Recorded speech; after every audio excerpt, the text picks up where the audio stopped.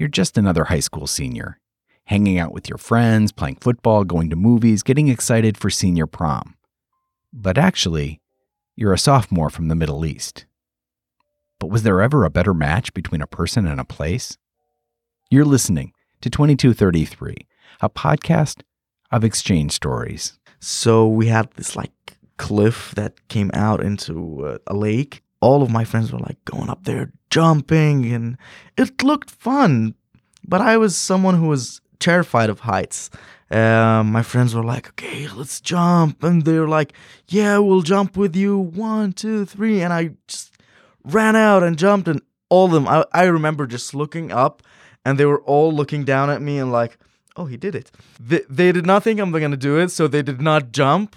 And I was like, no. I got down. It was amazing. It was just an amazing feeling to be down in that, really pure water, in the lake. And I did it 5 times after that. I broke that fear.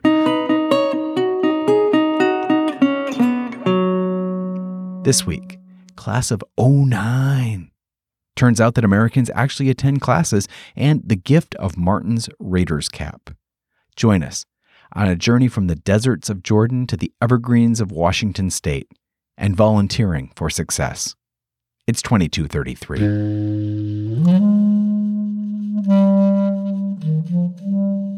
We report what happens in the United States, warts and all. These exchanges shaped who I am. When you get to know these people, they're not quite like you. You read about them. They are people very much like ourselves.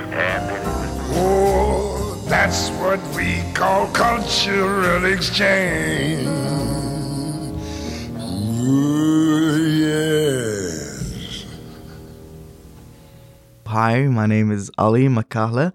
I'm from Irbid, Jordan. And I was placed in 2008-2009 in Washington State on the Youth Exchange and Study Program, KLES program. Right now, I'm the CEO and founder of 3DU, an educational development startup in Jordan, working on innovative approaches towards preparing individuals to take an effective role in the Fourth Industrial Revolution.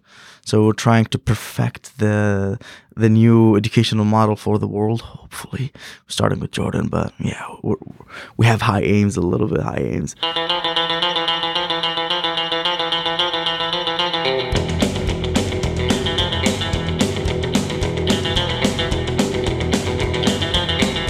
While I was in school in Jordan, one day one of our teachers came in and was like, hey guys, you have this link, go to it and check out this opportunity to go and study in the United States for a year.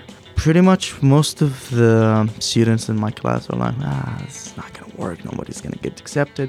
They're going to take people up in the rankings or whatever. And I was like, no, just let's apply and see how it goes. And actually all of us made it to the first level. Then we started going to these exams and these interviews and whatever. My friends were dropping along the way, not making it to the next stage and whatever. But me and one of my friends from the school, we made it, and we actually got to be here in the States. And I was in Shelton, Washington, which is nothing like my city in Jordan. Nothing. Jordan is 70% desert, to be honest. Washington State, it's the evergreen state. It's the entire opposite of Jordan.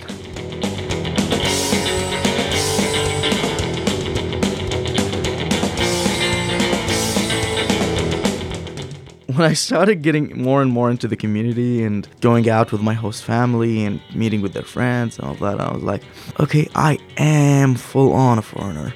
Well, this is my first time leaving my comfort zone, getting away from my parents. I was very dependent on them. And when I got here, I was scared.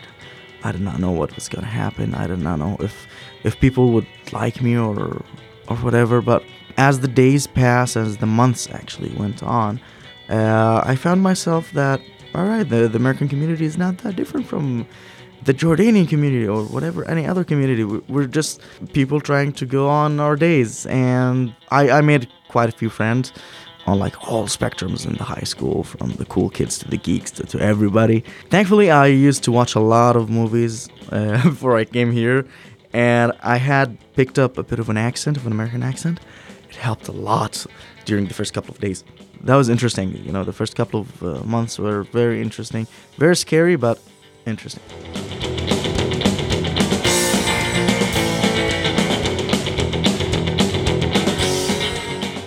First day of school. When I got there, I had no idea where I was supposed to go. In Jordan, we have this system where you have only one classroom.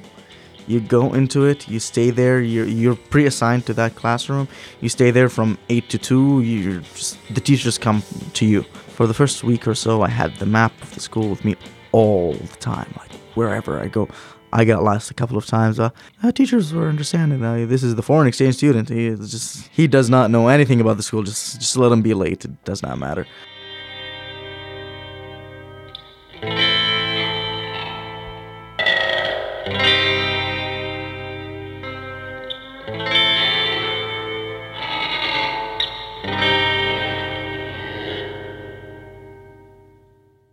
So when we got to our schools, we were considered as seniors, even though I was a sophomore. It was amazing, just to get us to live through the senior experience in the U.S. Going to the class and senior class and experiencing that. Class of '09.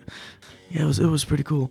The weird thing is when it came to prom time, like before prom, like a couple of months before prom, I found out that my friends in class has nominated me for prom king. I did not make it, but I made it that far. I was extremely, happy about that. I've only been here for like a few months and you're nominating me for prom king. That's pretty cool. I was surprised just sitting there and hearing my name on the announcement. Like Ali Ahmad Makale is one of the nominees.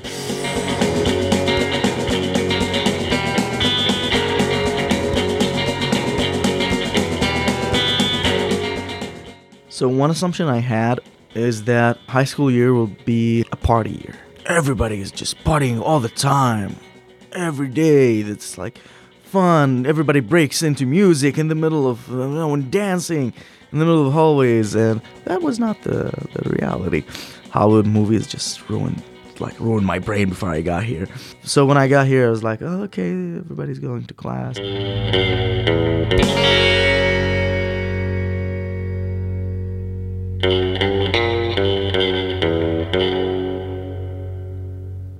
Another assumption would be that American families, they do not stick together like Arab families per se. Everybody, when they're turning 18, they're just leaving in the home and never speaking again to their parents. And so when I got here, I found out that my host family is living right next door to my host mom's sister, and they would just be around each other all the time, just like in Jordan. Like we're all the time we're with my aunt's house or they're at our house, and they will just on weekends hang out together and go to their parents' house. That was really touching, just to see that families are the same. There are some good families and some families that do not have good ties to each other, but that was something that I had a preconception about the US.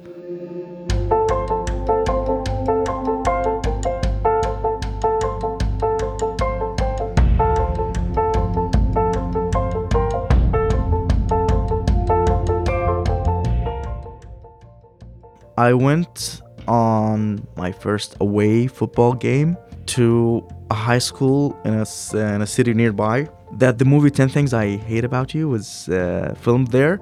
And when I got there, I was like, whoa, this is it. Now I'm in the America that I know about. This is my domain, guys. Like Heath Ledger was standing there and singing, and the car came out that way, and I was like, whoa. And actually on that day, I got injured. Because I was not focusing a lot on the game. I was just like standing there. I was a defensive lineman, and I was standing there just looking everywhere like, oh my god, I'm in a movie finally.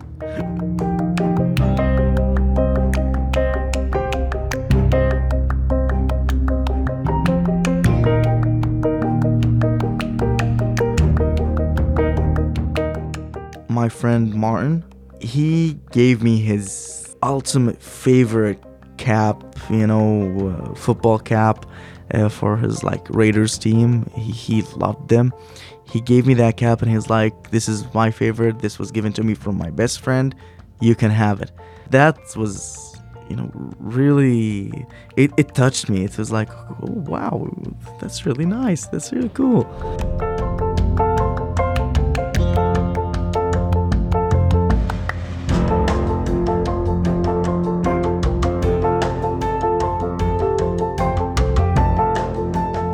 And when I got to school and teachers started introducing me, I was approached by a couple of students asking the weirdest questions.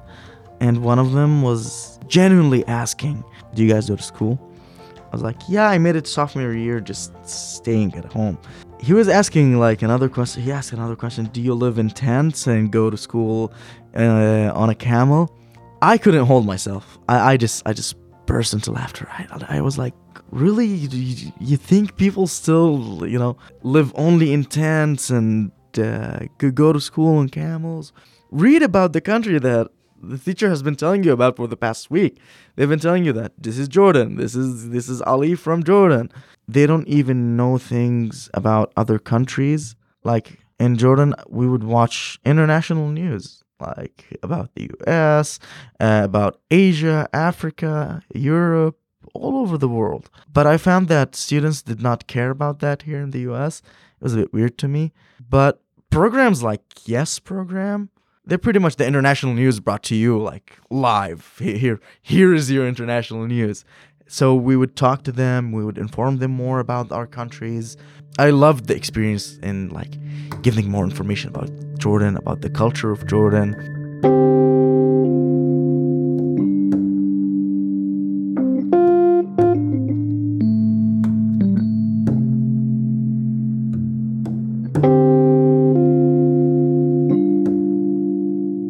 I kept emphasizing on the fact that Jordan has been there for thousands of years. I would go and tell them about the Nabatean culture and Petra and how they carved an entire city into rocks, how they had their own irrigation systems that it was advanced.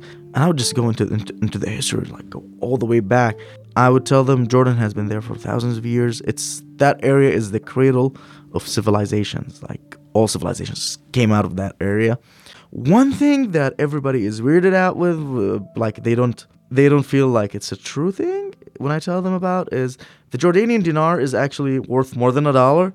So when I tell them my parents are sending me 100 Jordanian dinars, they're like, whoa, that gotta be too little. How much is that? $20 or $30? I'm like, that's $140, guys. That's good money. For me back then, it was good money. Right now, it's not gonna buy me anything.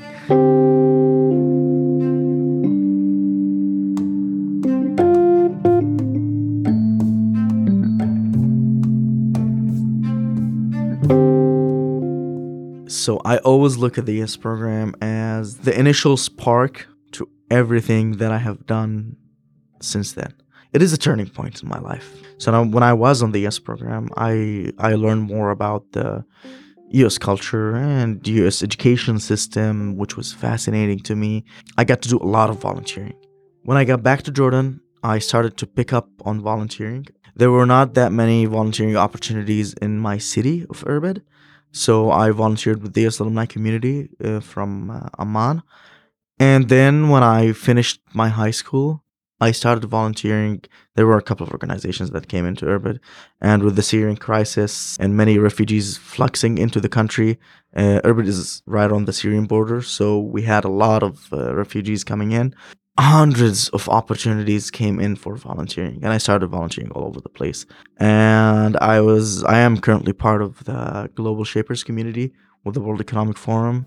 Pretty much all of these opportunities and many more, they were opened by this program, by Yes Program. And after that, I started doing my own things. I launched an initiative working on environmental protection. Then we turned it into an NGO. Then I started working on my own startup in educational development. And right now, we're flourishing.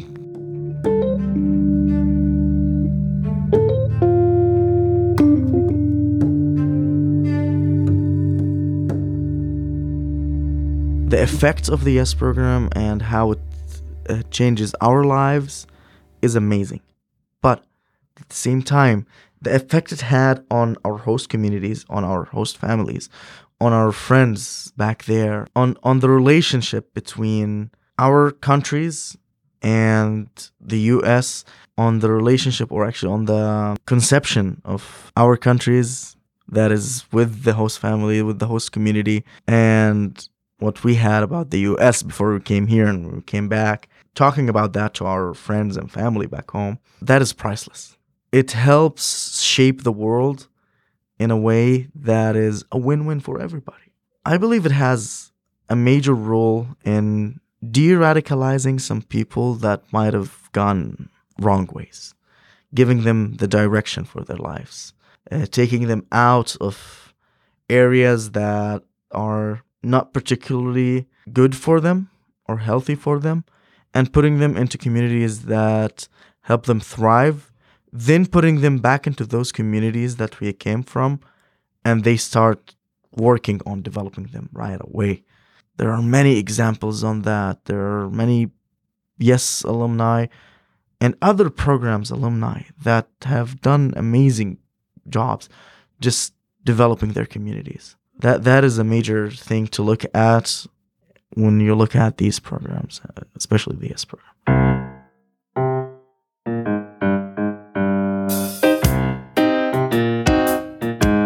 2233 is produced by the Collaboratory, an initiative within the U.S. State Department's Bureau of Educational and Cultural Affairs, better known as ECA. My name's Christopher Wurst. I'm the director of the Collaboratory. 2233 is named for Title 22, Chapter 33 of the U.S. Code, the statute that created ECA. And our stories come from participants of U.S. government-funded international exchange programs.